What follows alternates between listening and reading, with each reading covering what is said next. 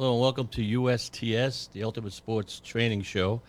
I'll be your host for today's show, Bob Lemire. And joining me on today's show, Tae Kwon Do martial artist, master, and professional golfer. God only knows what else he's doing. Mr. Bob Jacobs. Welcome, Bob. Thank you. Thank you. I not a professional golfer, but a golf professional. The difference. Golf professional. Well, yeah. Now, we'll talk about that. Yeah, I wouldn't, a golf professional. Still, It's a golf professional. That's something that, and as we were just talking with Gary, there's billions of people in this world, and I don't think there's a handful of golf professionals that are masters in Taekwondo. Imagine that combination. I think there's a lot of professional athletes that become professional golfers, but also enter into the golf profession and become golf professionals. Right. And I think the sports aspect of it is something that they feed on, and they need that. As you get older, your body says to you, hey, I think it's time to do something a little bit different that your body can handle, and you have the desire to compete professionally or compete on an amateur level with golf. So you enter into golf, you learn your golf swing, and you try to get very proficient with that. And I think that when you reach certain levels, then you make a determination as to where your ability goes and what you can do with the knowledge and the athleticism that you have. And I think that for me, I tried a lot of amateur events when I was younger, and I competed with that, and I competed in the section events and that, and I played some of the PGA match play tournaments and in Port St. Lucie that were run by the PGA of America, and and I got to compete with and play with a lot of very proficient and professional golfers. But I also got a good realization as to where my abilities were, and I found myself as a better coach than a better player. And Because of starting late. You started fairly late. Yeah, I started extremely late. I didn't really begin golf until I started to settle down from Taekwondo. Right, yeah. And what a transition. And Taekwondo was a transition, I think, not a point in my life that really inspired me to do a lot of things. Right. And the confidence that Grandmaster Lee, I'm the Grandmaster Lee, the great Mu Young Lee, God rest his soul. But when we both started out in the dojang, what people would call the gym, and that, I think you and I started in a Lowell dojang. 1972, 3. So look at 50 years ago. We're not that old, but I mean, when I look in the mirror, I don't see my age. No, so you don't feel it either. No. I mean, you know what? And by all the training we did, your body in the good years got stronger, and even now, we're not training the same as we used to. Your golf, I'll bet you're doing some walking and you're doing some swinging. You don't realize what you're doing. I do things when I was able to enhance my training and learning ability with golf based on my discipline that I acquired from Taekwondo. Right. And going back to the Taekwondo days, we built a lot of core strength. You got tenacious. Some of the tenets of Taekwondo are very helpful in my spiritual growth and also my physical growth in that. And I think that being tenacious, using tenacity as one of the tenets. Not giving up. But it was not giving up. That was the thing. And we used to have classes in Connecticut, because we drive to Connecticut together. Grandmaster Lee had a school down there, and on a Saturday we drive 2 hours down there. I remember it'd be 95 degrees out. He had no air conditioning. He'd maybe keep the one door open in the back and have a 2-hour class. and destroy us. Remember, he denies it because I tell him about it. He denies it, but I remember those days. And if you could live through one of his classes, and all his classes were the same, but in that heat and stuff, everything else is kind of. I think what was worse than Connecticut was in Lawrence, Massachusetts, on Essex Street, not in the McQuaid building, but he had an older building. Oh yeah. And in the middle of the summer, it would be 100 degrees out, and he'd close the windows. Too bad. And we'd be working out inside with no ventilation. That's old school. And no water. You have water when he tells you. Yeah, they kind of changed their ways. But that's a Korean. No, and he was in the Korean Army. He was what is he, a drill sergeant? I don't know what he was. They just had no sympathy is a good word for what was happening to you during your workout. It's only going to get you stronger. Yeah, the Korean way was to build resistance and that mental fortitude that you're going to have to be a warrior. Right. And people don't understand that. Now today, when people go into a dojang or a gym, it might be time for a cupcake or a little cup of tea or something like that in between the workout. You got to keep them happy, or you lose money. It turned into a money thing because or you lose your. Well, he wasn't interested in the money either. No, and that's what it was. It was a total different world. Right. And by that, anything you do in your life after training that hard, that many years, many years we trained together, it seems like, boy, I think I've done that's about as hard of a physical thing you can do. And it's not just physical, it was mental. Because you had to go, and you're exhausted sometimes. Too bad. Just work out. You come to class. And yeah, one of the things that drove you to go to the class was that your camaraderie with the other guys that you worked out with. You knew that they were going every day. You didn't want them to get a step ahead of you. No. And every day you learned something. So that was the competition and the competitive edge that golf is like, oh, this is just like what I was doing, but in a whole different, a little slower, a little more concentration. But the training that we did, the coordination and the muscles and everything that had to work together all the time had to help you with the golf. It absolutely. When looking back, I know that the balance and the core strength that I developed from Taekwondo helped me with my golf swing, and it helps. And it's with me today. And when people look at my golf swing, when people look at the way that I hit the ball at my age, they wonder where my strength comes from. And my strength is through a combination of technique and core balance and strength that I've developed over the course of my life. And that goes back to how do we train a youngster into developing into a good golfer, and that's another thing that I've given a lot of thought to. And what I found is that when you take the development of a youngster, you want to develop him through a lot of core exercises.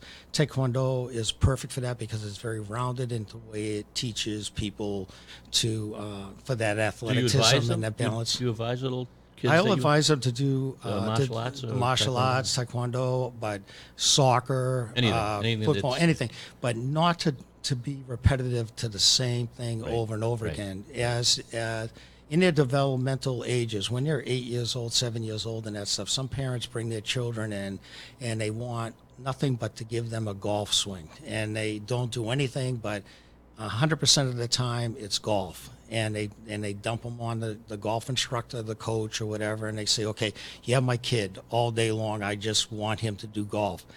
That kid doesn't develop like the youngster who gets out and becomes more rounded in his athletic ability. Has some fun. Yeah. And we found that the ones that really succeed and get very good are the ones that actually had done a lot of different sports prior to golf.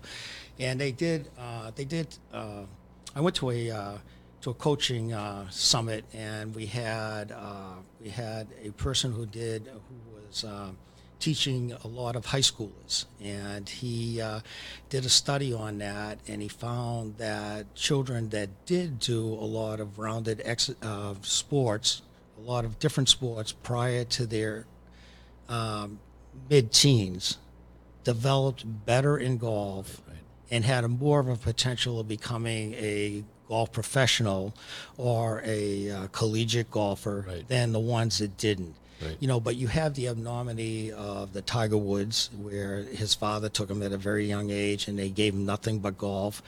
But then you got to ask yourself, well, what happened to him physically? That's what I'm saying. You think all that is what killed him right now? It blew his back out. It's possible.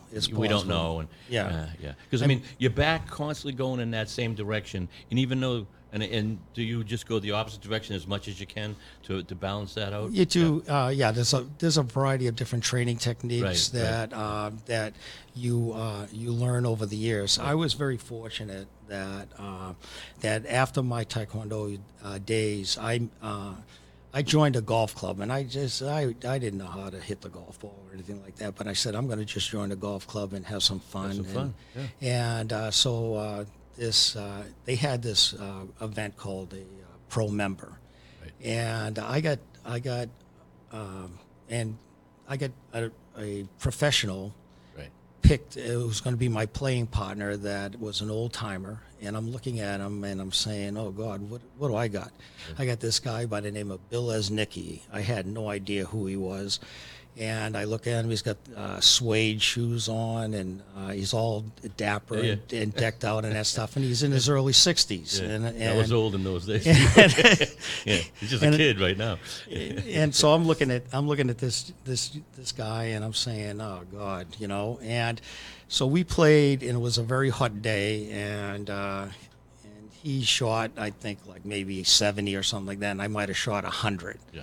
And but I persevered through my round of golf, and at the end of the round of golf, we sat down and we had a couple of beers together, and we started talking, and he wanted to teach me, and he gave me his card, and he says, why don't you come down and visit me?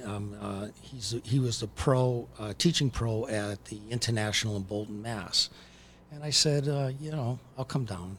All right. So I gave him a call, and I came down, and that first lesson was about 4 hours long. I remember that. And then after the session, he says to me, and I said, how much I owe you? He said, no. He says, nothing. I said, what do you mean? He said, don't worry about it. He says, give me another call and just come back. So I didn't call him, and I waited a few weeks, and after a few weeks, I get a phone call, and it's Bill Lesnicki, and he says, hey, what's the matter? You didn't like the lesson? Wow. And I I like this guy already. Yeah. I said, no. I said it was fantastic, and I had taken some lessons from a variety of different golf professionals, local ones, and I didn't get any satisfaction or anything like that.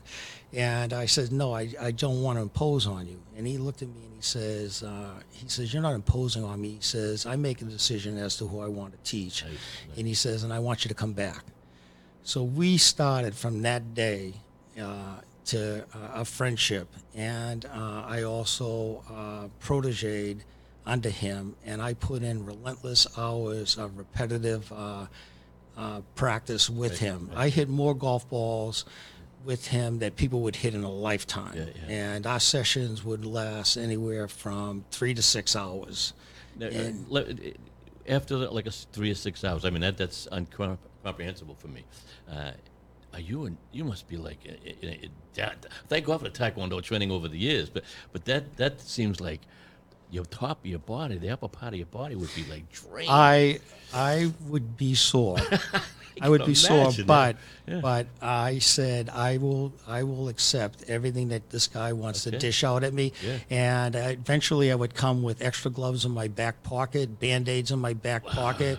We did not stop. It was a Muyang Lee moment. That's what I'm saying. You've had one of the greatest and the other greatest. God was good to you. I'm telling you right now, good for you. He would not allow. We would not stop for water. So I mean, that he would stand over me, and we would wow. just hit one ball after another, and it would be the same repetitive shot every single time. So it wasn't like, oh, you're gonna go through your golf bag, you're gonna hit the you're gonna hit the 9 iron, 8 iron. No. I had a sand iron, and that's all I hit was that sand iron for 4 or 5 hours and that stuff, and Oh my God. and so that was, and then we do drills, and every time that we had a session, we had a different drill, and so I have a repertoire of different practice sessions. I used to take notes, and he always used to say to me, "Well, you better write it down." Yeah. And I have notes that I look back at that are just That's unbelievable. Yeah. it's like reminiscing in an old book, and it brings a smile to you because you remember the session that you went through. You remember the results that you got from those from those lessons. But his background is not like he's just a regular golf teacher. He was an athlete. He was a person that came from Canada, and he was a hockey player. Okay, there you go. And and he also was a golfer. As a youngster, he played golf in the summer. He played hockey in the winter. And I asked him, I says, you became an NHL 3-time Stanley Cup hockey player, right? Yeah.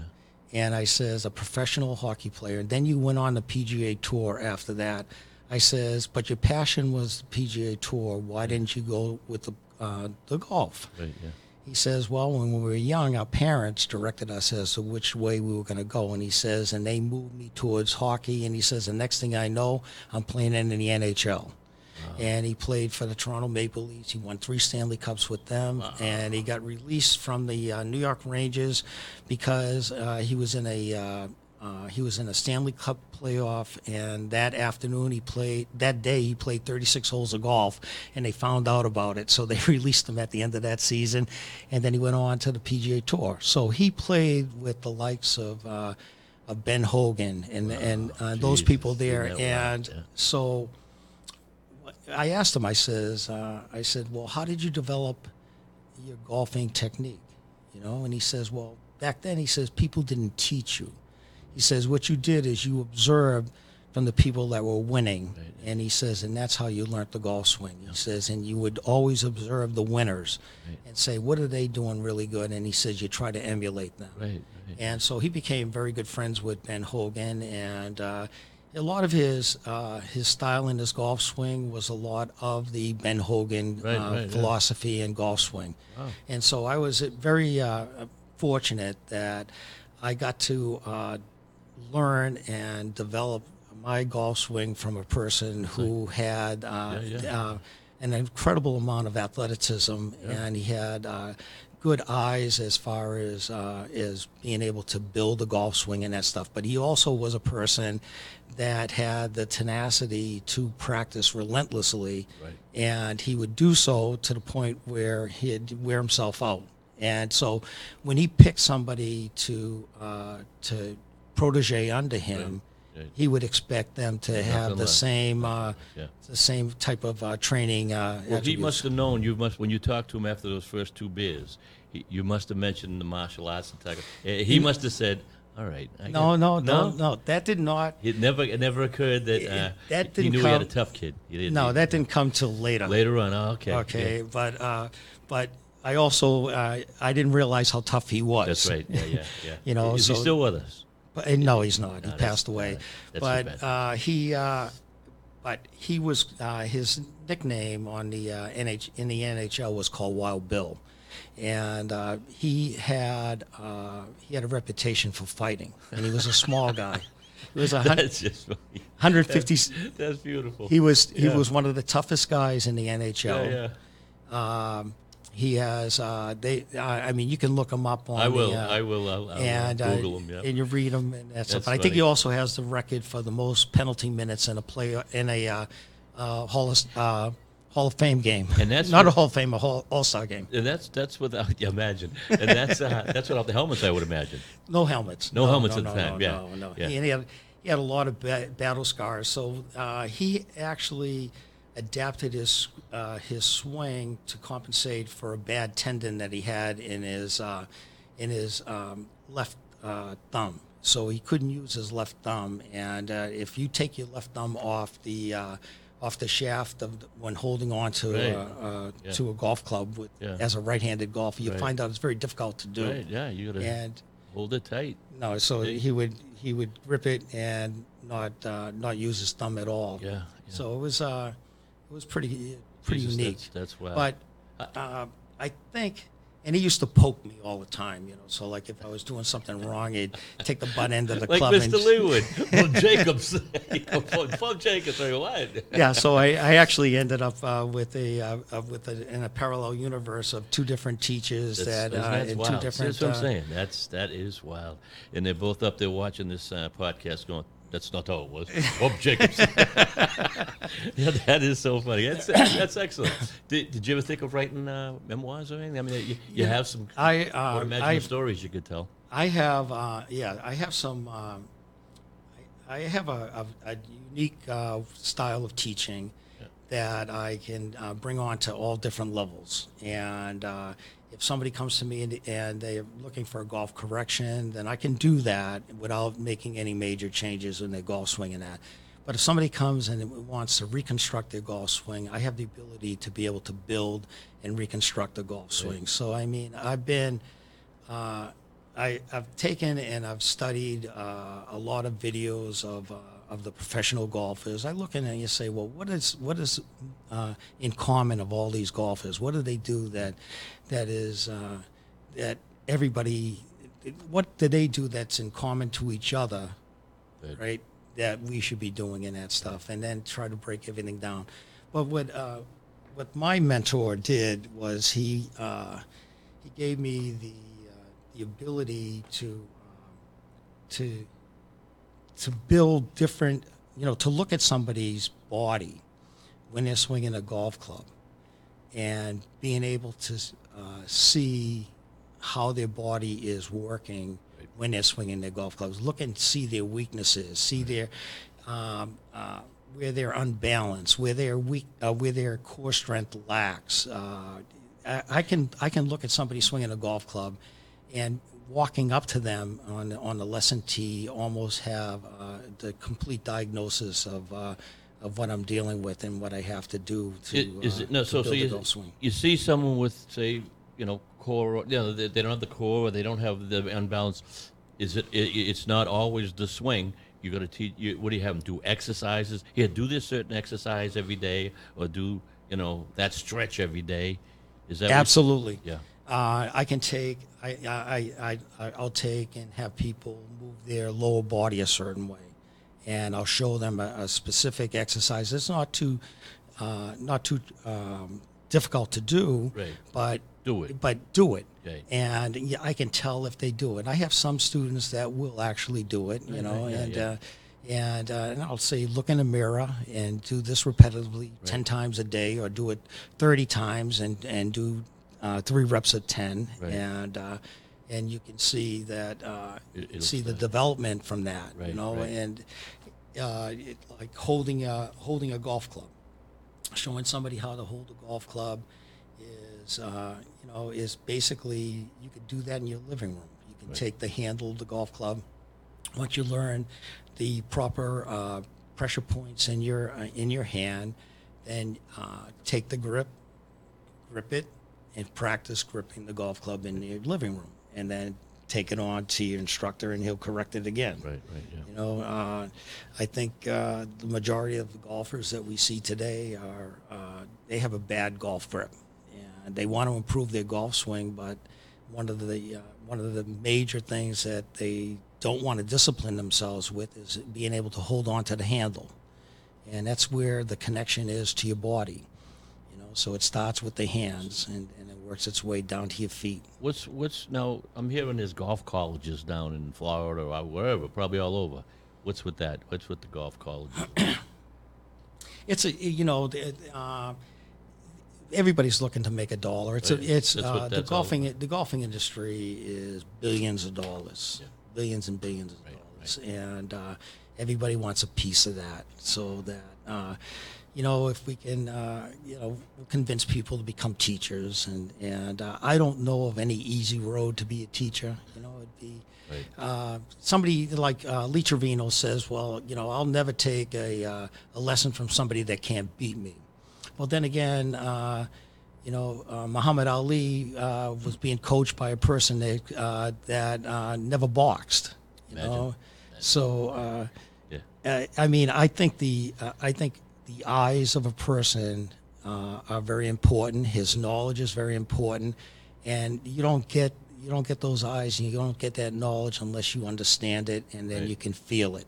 Right. And I think that that a person really needs to develop a certain amount of feeling with their golf swing to be able to instill that feeling onto somebody else. If you understand what it feels like to hit a golf ball, then you can teach somebody how to get that feeling. But if you don't have any idea how it feels, and the confidence in yourself, and like you say, tenacity to train and stuff. One question, because things come in my head, and I don't want to forget them because there's so much I could ask you. But do you still make all your own golf clubs? No. No. You used to. No, I'm on. I used to make golf clubs. Hey, what the heck? But I do. I used to do a lot of repair work. I used to tweak golf clubs for a lot of people. Bend them, grind them, and customize the golf clubs for players and that stuff. I was very fortunate. I worked at the Charlotte Country Club, and we had the Champions Tour there. And when the tour vans left during the week, then the tour players would come to me and get a little tweaking on their golf clubs or any type of repair and stuff like that. So that must have been wild. Some of the people who you've met. I've met a lot of very interesting golfers, a lot of proficient golfers, and I've had the opportunity to play with a few, and it's a different level, and it'd be like going in a ring with a professional boxer, and you're an amateur. Now, do you find yourself? Because I could, you're watching them, and all of a sudden they're just doing these things. But you have confidence in yourself. Is it just you and the ball at that point, and just say, well, this is how I play, and they're going to have to. We'll see how it works. I mean, you and the ball. I think it's you and the golf course. You're playing against the golf course. The golf course, yeah.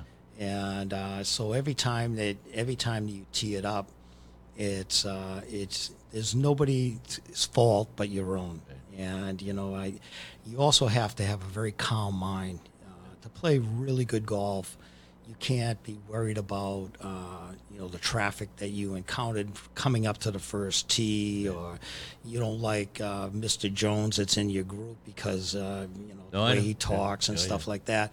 Yeah. So you have to take the environment, and you have to make it part of you, and or make yourself block it out, block out the interference. Right. I think it would be more so interference. I think Ben Hogan said it right. He says that if you can hear the flapping of the butterfly in the other fairway, then you're not concentrating. There you go.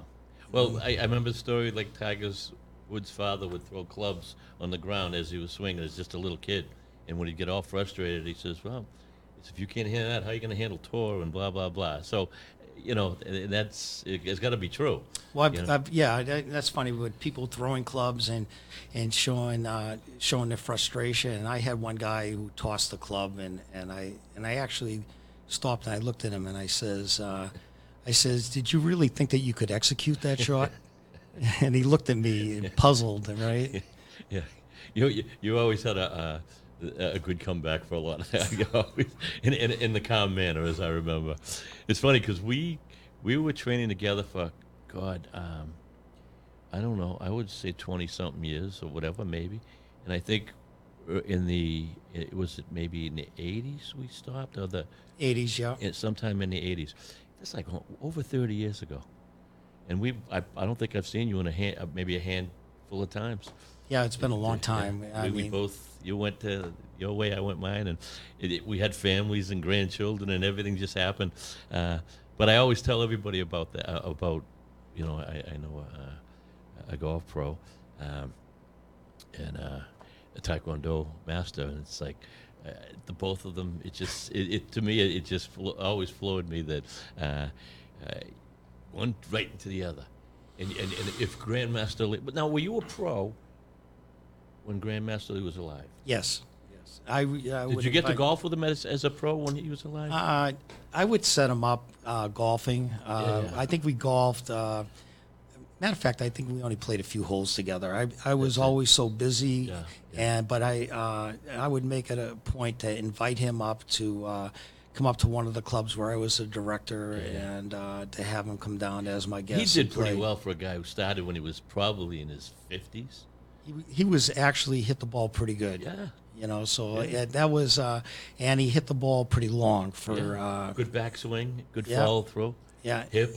And it was funny because I think he developed a super passion to golf. Oh, he did. Every time I'd have a test on in Pelham, Bob, can we go golfing? And I say, Mr. Lee, after they're having a party, and okay, I'm going to take your wife to Pine Valley, and we're going to play 9 holes. You would take Diane. Well, we did play once with Young Lee, and then we were in the same group together, and we finished in the dock on the last hole, and you couldn't see the putt.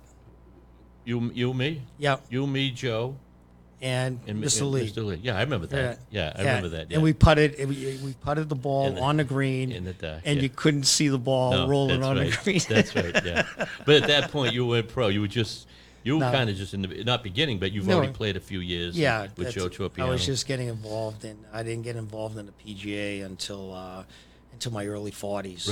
Right. Which is when you looked at the people that were entering into the business, they were all young 20-year-old people and that stuff. So you were looked at as one of the old timers, Right. And it's a good old boy network. They don't invite you in that easily, so you have to earn it, and it takes a little bit of time, and it's too bad because I don't have that disrespect to anybody. I think that anybody that wants to learn something or change their life and do something different, embrace it and help them. But in this world, I think there's a lot of people that look at that as a threat, and I think what I saw in my younger days is that a lot of the people in the golf profession were looking at you as a threat, and they wouldn't let you in that easily. And I had moved down into Florida in the winter season to get the experience that I needed, and I remember going through the pounding on the doors in Florida to get into a facility so I could get the experience and everything, and they wouldn't let me in. But I persevered through that and pounded on the door so much that I had one particular club that I wanted to get into and to work, and the guy wouldn't return my phone calls, and I started calling him once every 2 weeks, and I called him once a week, and then I was calling him once a day. Tenacity. Then I called him every 15 minutes, right? And he finally picked up the phone and he said, "I know who you are," and he says, "Come on down." That's good. Yeah, why not? And then I got the job. Yeah. So and that job, that opened the door. I knew that if I got into the right facility, I would meet a lot of good people. Right. And that's what I did. You're in the environment. You're in the environment. You suck right. I got into the right environment, and from there, that built in my resume, because I had no golf experience resume that people would look at me and say, "Do you want to hire this guy as a club pro?" So that opened the door. Yeah. And so you had no resume for it. What did you show him what you could do, or is that he wanted to say? No, they actually they started me right from the bottom, and the first job I had was picking the range and cleaning the golf balls, and working your way in there. They got to know you. Working in the bag room, and I found out that the bag room job that I had was better than working in the pro shop.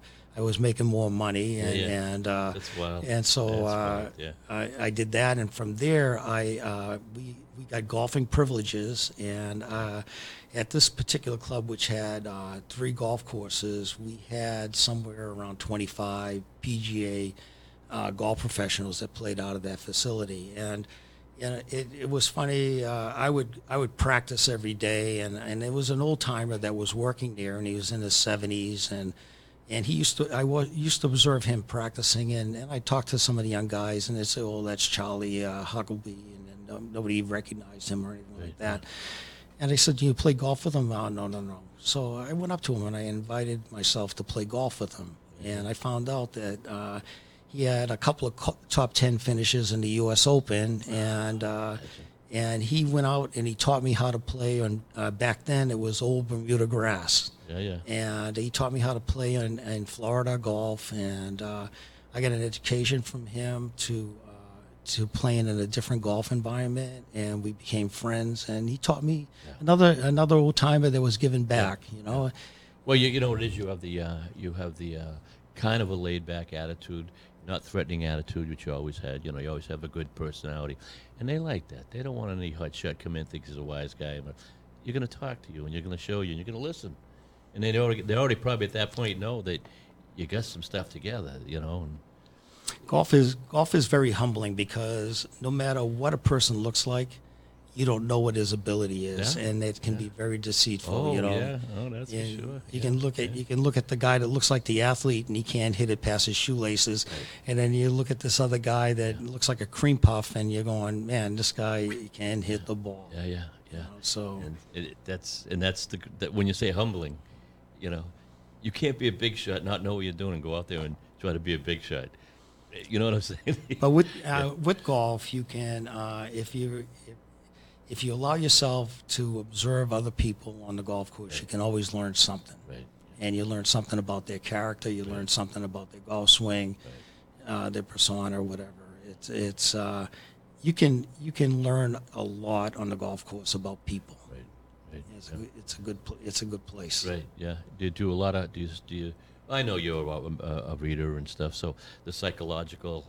Do you read up a lot on psychology, on teaching and? I spent 2 seminars with Dr. Robert Winters out of Orlando, Florida, and he's a sports psychologist, and he trained a lot of professional golfers in their mannerism on how to they can behave themselves on a golf course. Right. So I got a nice little education with him on how your attitude should be, how you should be looking at bad shots, how you should looking at good shots, how you should level your emotions. Right. You know, you'd be surprised how emotions have a big aspect to your golf performance. When you're out there, and if anyone ever played, listening to the show, played golf, check the rule book. It's probably I don't know how thick, and so when you bring people out, and all of a sudden I can almost picture you.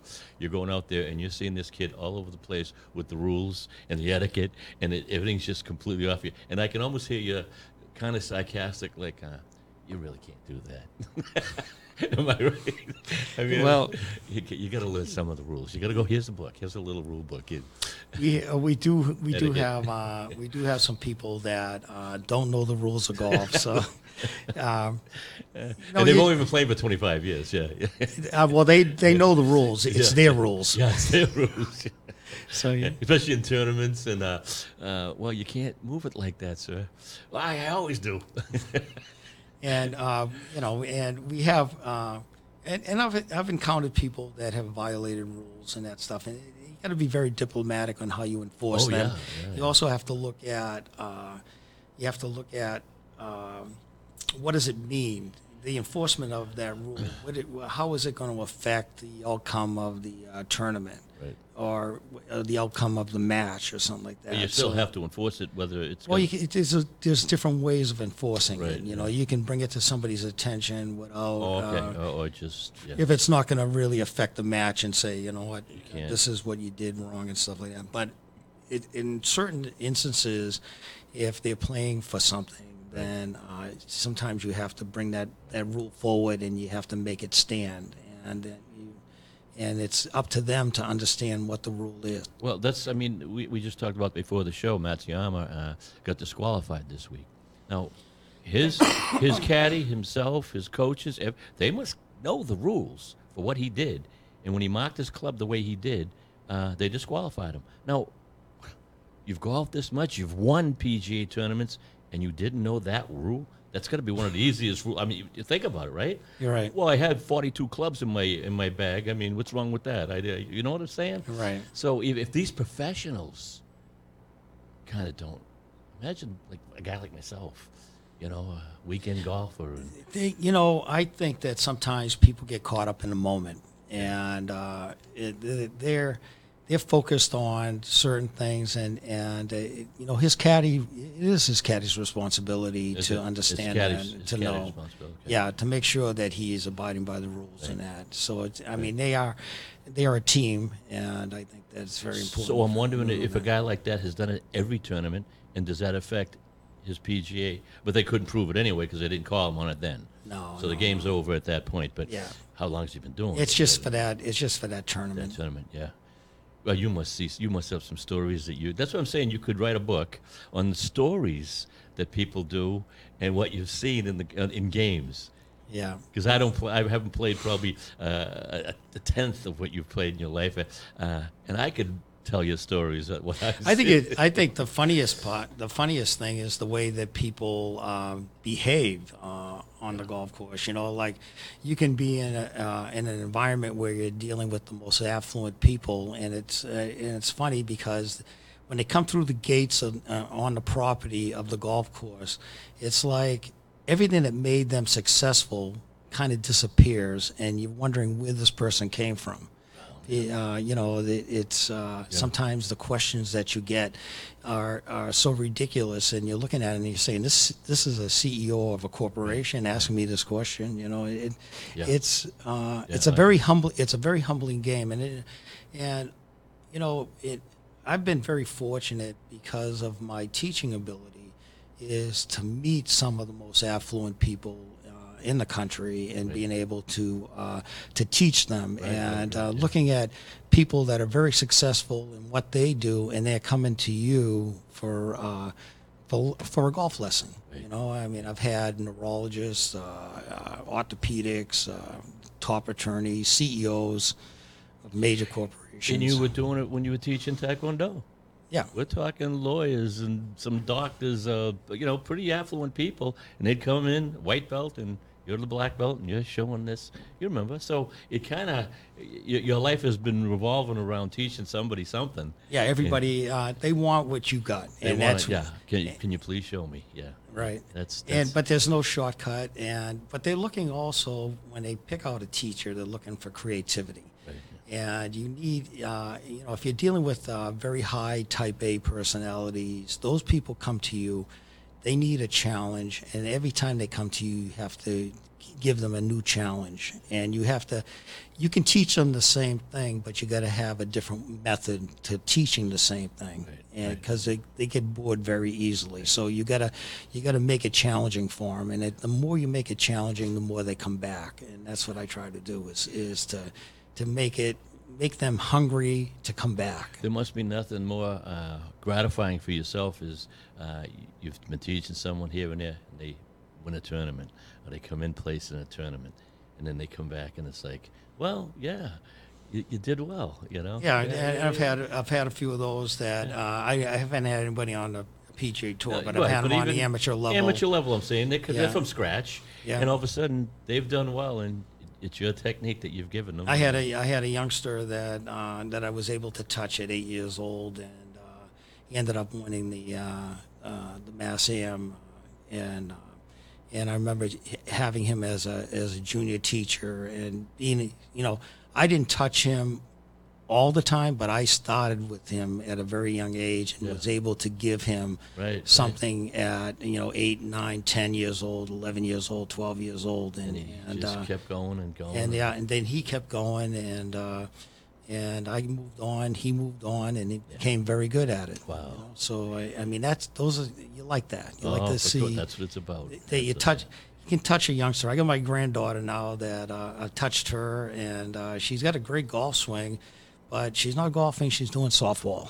Yeah. But yeah. she's the star on a team as Yeah. a shortstop, There you and go. Yeah. and so Yeah. we can't change her softball swing to her golf swing. So we'll Right, let her yeah. do softball, and Yeah. and that's part of the thing that we were talking about in the beginning of this podcast is that, you know, getting them rounded with different hand-eye coordinated Right.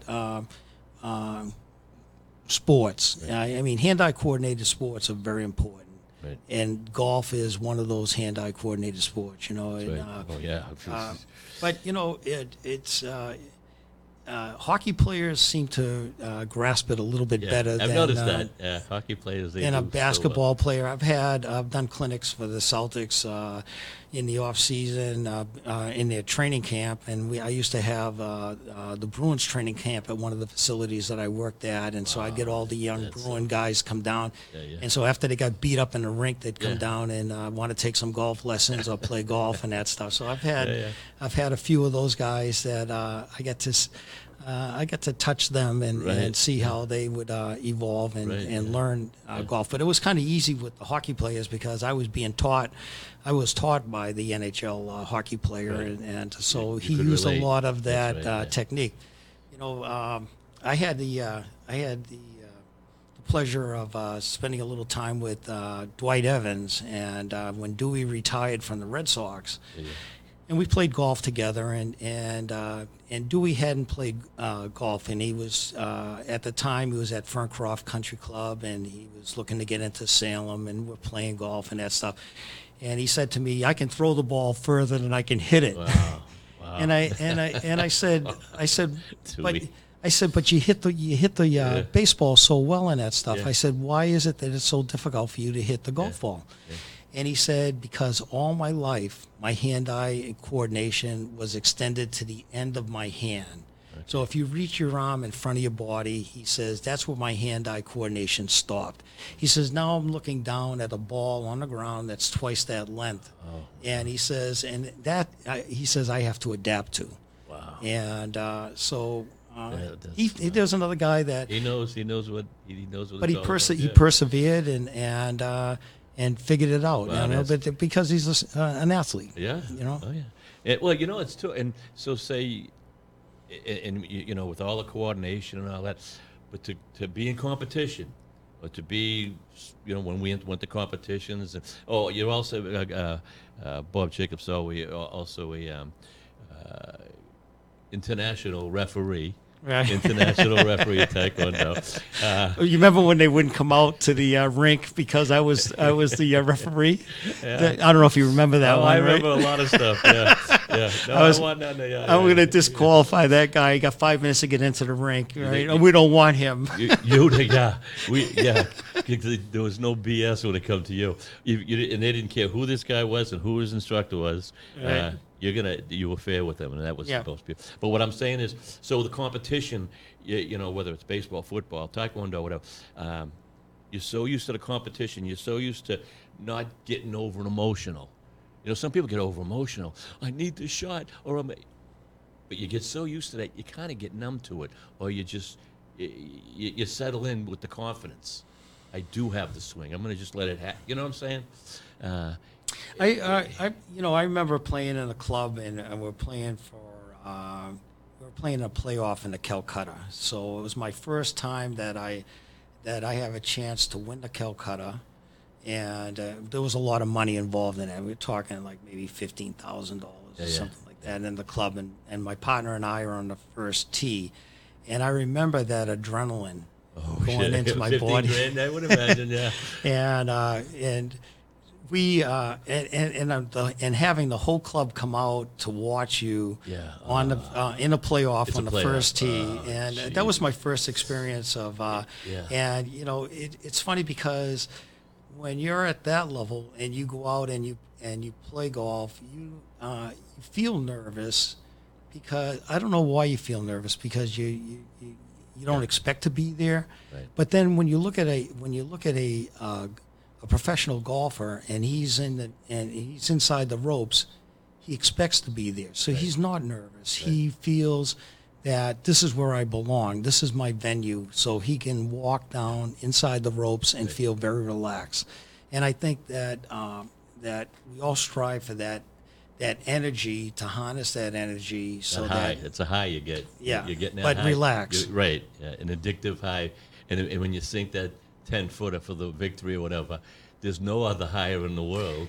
And Well, it's funny because when you're competing in Taekwondo and you're in a match, and the other guy's out there to take your head off, Yeah. your adrenaline is something that you can feed on, but you can explode that energy Right. on him. Right. But when No, you're in exactly. golf, that energy is you to the golf ball, and you have to harness that with a calmness, and Not be crazy. Yeah. and not be crazy and not be nervous or anything. Because, like I mean, that. you think about it, and I love watching golf, and I play at DraftKings and stuff, so I could players that I'm rooting for so that they can win me some big money. But imagine you get a 5-foot putt. It's going to be PGA Championship, millions and millions and millions of dollars in winnings and endorsements. You got to make this. I'd fall apart. I'd have a breakdown right there. I can see my hands shaking, and if you miss it, you come in fifth. I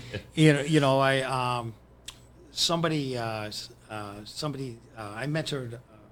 Well, actually, I spent a little time with a person who was also played on tour. His name is Paul Moran, and Paul played on a regular tour and a Champions Tour, and but never had a win.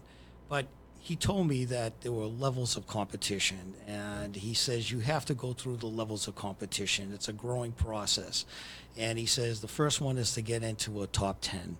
He says then you're going to get into contention, and you're going to get into the top 3. Yeah. He says, and then there's winning. He says, and it's all 3 different levels that you have to adapt to, right. and there's nervousness on every one of those levels, yeah. But you'll become comfortable. But it takes winning to become comfortable. And not only that, and I don't know, superstition. You don't have any superstition, do you? Yeah, I do. I can only imagine. My shoe. Oh, my right first. No. My driver golf club has to sit in the golf bag. All right. Okay. When I'm in the driver, so it has to. It has to sit in the golf bag. Because one time it didn't. You. No, it doesn't matter. It just has to sit there. That's why. I don't know what's going to happen if it doesn't. Yeah. Wow. It's just. I think I think if you really look at some people in golf, there's a lot of superstition in golf. Any sport, and all of a sudden, say you got a championship game that day, and you're on the 18th hole, the last hole, or whatever, and that superstition, you say, oh, this just happened. Oh no, I picked up my club the wrong way. So, but that's funny. Because I always had little superstitious things in everything I do, because. At one point I did it, and I did things well. I says, then I'm going to make sure that I do it the same way. Then all of a sudden that can be obsessive. You don't want to get into that. You don't want to get in that groove. Believe me. It's funny when we were talking about competition and that stuff. I remember refereeing you and Major battle together, and you being one of my close friends, and I have to referee this, and you're fouling. Yeah. And I had to, I had points against me, and but I filed, and I have the whole thing on film. I did foul, but I deserved anything that happened to me. That's you. But I had to tell you. I remember in that bout going up to you and saying, "Listen, Bob, I don't want to disqualify you, but don't do that again. Don't do it again." Well, and you know what? I have video of it. He just, and the thing was, he come down and crashed an axe kick. And I think he broke my nose at the time. And my instinct was just to punch him straight in the face. And that's what I did. And that's totally against the rules. You can't throw. Well, that's because you grew up in Lowell. Well, I knew I didn't want to do that, but it just come out of me. And we're really good friends. Major was on the podcast, been on the Taekwondo show. We wanted to get together to do some little documentary work. And I apologize. He apologizes for breaking my nose twice because we fought twice. And I apologize for but there's a whole story about me punching him like that. And we won't get it. It's another person who's a famous person today. I don't know if we'll talk about it after.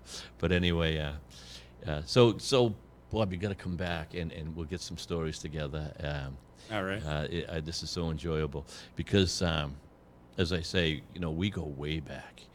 And when I talk 50 years ago, we kind of started around 50 years. Imagine. And here we are still banging around like crazy kids. And if anyone was 67, if anyone was that age, I'd say, boy, that guy is old. Jesus. Oh, yeah. Oh, yeah. Well, you know what? I think that our lifestyles make us young. Yeah. And Our family life, we've had really good luck with family life. Great, good kids, grandkids. Right. That keeps you young. But, at this point, it's nice to give back. And I think that... and have a good attitude with people. As you say, everyone deserves a chance. And I'm a firm believer in karma. Right. And I believe if you treat someone terrible, you deserve to be treated terrible. That's my whole philosophy in life. So treat everyone with the respect that you want. Grandmaster Lee taught us that too. Right. I've never met a more humble man in my whole life, and it was probably the greatest martial artist I've ever known. He is the greatest. But for a guy from Korea, after our workouts, peanut butter and jelly sandwiches. Oh, yeah. There you go. And you don't complain. No. Don't ever complain. We never complain, No. And it's funny because I get to, I still see some of the guys, not many, Gary Pelletier, and Jack Shudo. Those are all friends of ours. Right. Remember the parties we would have, Right. Halloween parties, but everyone just goes in their own ways over the years. And I even, Jamie Proctor, you remember Jamie Proctor? And I said, Jamie, what happened? Because we lost him for a long time even. He goes, life. And I love that answer. Life happened. Yeah. And So here we are. you've got to follow what's going to make you some money. Live life, and- love and- life, and enjoy life. Yeah, and now you've got some beautiful grandchildren, children and grandchildren. Your daughter Alyssa was on the show just about a month ago, running for school committee. And school committee, she should run for state senate. That is one of the most smart. That's the smartest woman I've ever talked to in my life. It's just unbelievable. And that's what I said. That's what keeps you young. Be careful not to debate her.